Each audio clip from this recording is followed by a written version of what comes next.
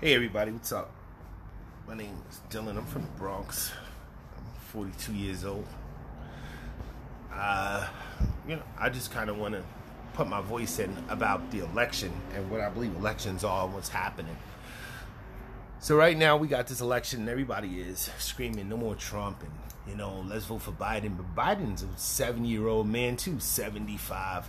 He looks completely incoherent, as does Trump. But the most alarming thing about all of this is just basically that they can't even remember the things they want to say about each other. Well, Trump can actually remember some of the things like his disses that he believes that he has up his sleeve, but he can't remember none of the actual facts, and he makes them up as he goes along. So what I really want to talk about is that, number one, as much as light has been shed on the Electoral College during this last election cycle and the one before it, no one is yet to actually ask the real question. There's only one real question when it comes to the Electoral College, and that is, who the fuck is in it?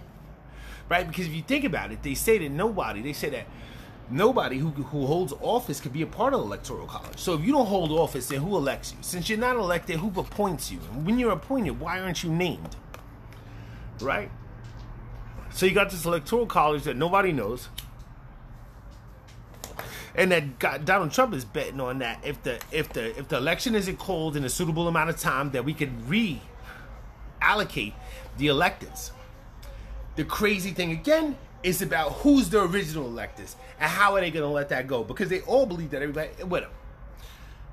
That's neither here nor there. The real election takes place locally, in your district, in your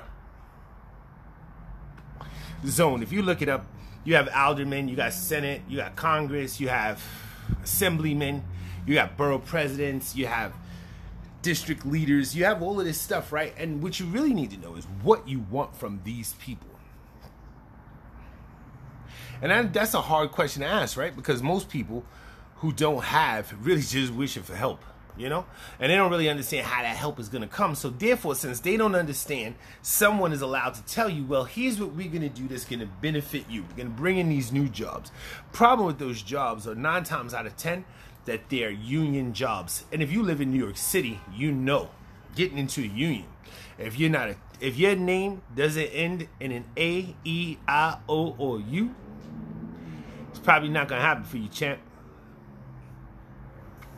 Right? The electricians union, plumbers union, carpenters union, railway workers union, whoever else. I know during the pandemic, I live in the Bronx. I live on the 17th floor of a building, dead smack in the middle of the Bronx. I live on the Cross Bronx Expressway.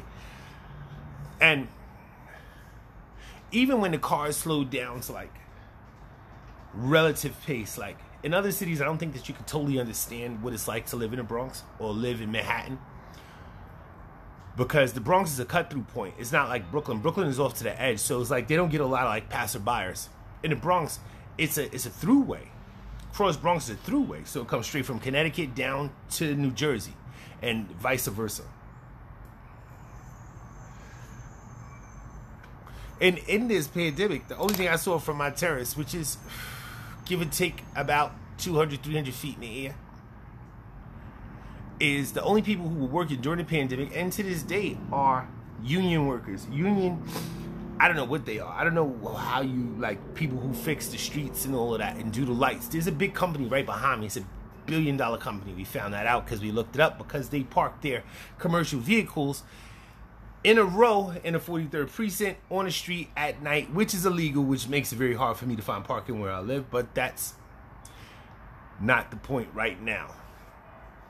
So when I look off my terrace during the pandemic, I see these people and they're fixing the street above the Cross Bronx, like this, like walkover, I would guess. And you say to yourself, like, why are they fixing this during the pandemic? But they only fixing it at night.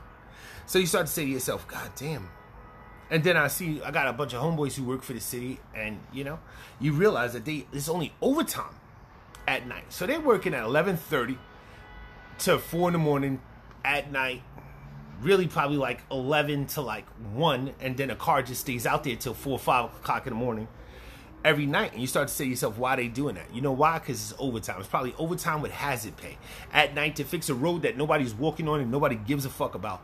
But they also left the shit so dirty after they left. I actually posted pictures on Twitter that made them clean it up, because I saw it on July 4th that they had a porta potty in the middle of the road across the street from me that they weren't using for the entire summer. So they started probably like in the end of June, and they moved the porta potty in the beginning of September. So they left, and the only thing they were doing with the corners of the streets. And then now you walk around the Bronx, and you look around the Bronx, and you see all of these corners being done, corners being redone.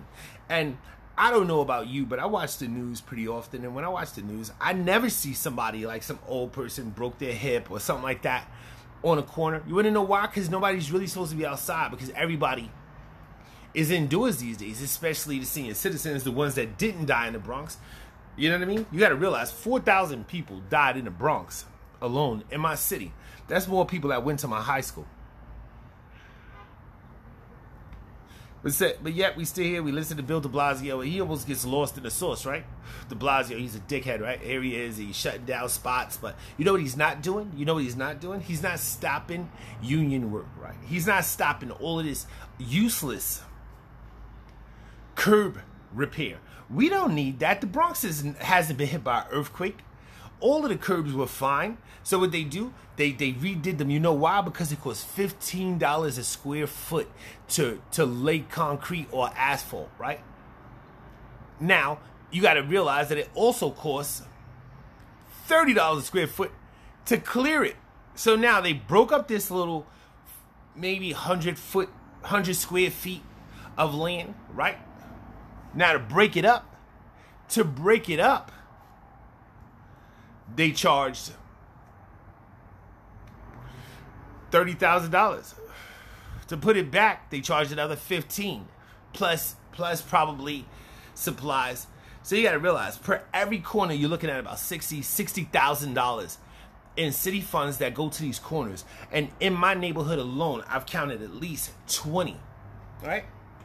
So 20 times that amount is a substantial amount. You got to think about it. And I only live, like, this is one zip code. I haven't really ventured out and been around and tried to figure out how far it goes. But that's where all this money is going. We talking hundreds and hundreds and hundreds, maybe millions, probably millions, probably in the hundreds of millions of dollars that are being paid out to things we don't even need. Right? The Bronx is dirtier than I ever seen it.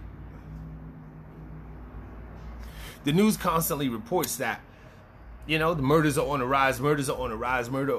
When I was growing up when I was like 13, 14, right? That was like 1991. In 1991, there were 2,000 murders in New York City. You know what that is to today's rate? Right now, we got 400 murders in the city. We consider it crazy. When I was growing up, it was way different from this. But anyway, I digress. We right back to it. Bill de Blasio is hiding all of the money that New York City is supposed to get in these construction firms, and they're all union jobs. And if you like, we can't get union jobs unless somebody puts you in. So we sit here, we think about this election, and Ruben Diaz Jr., he's getting out of here.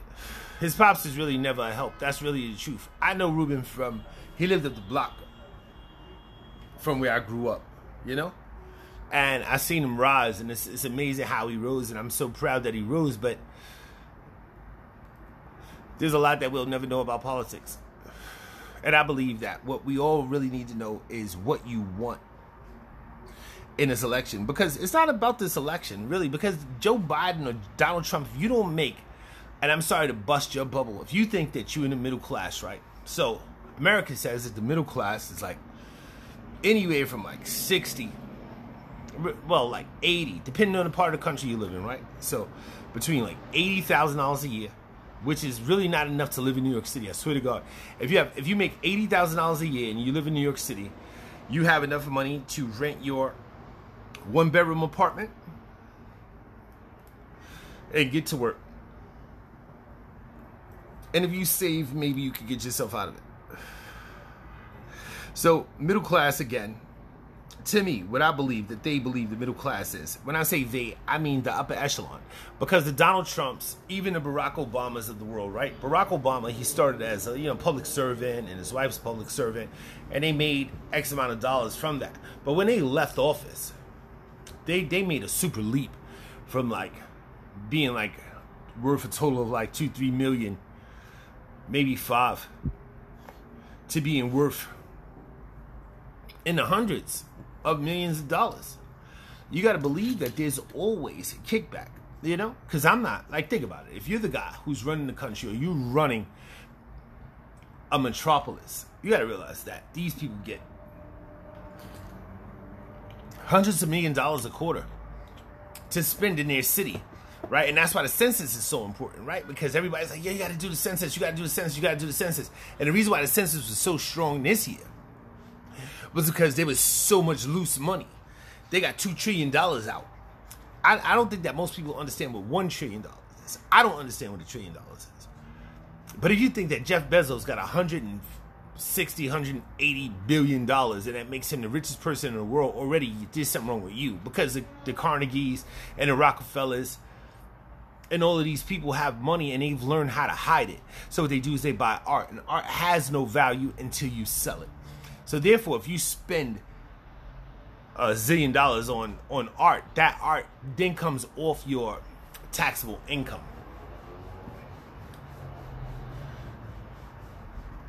It's a weird space we living in these days, man.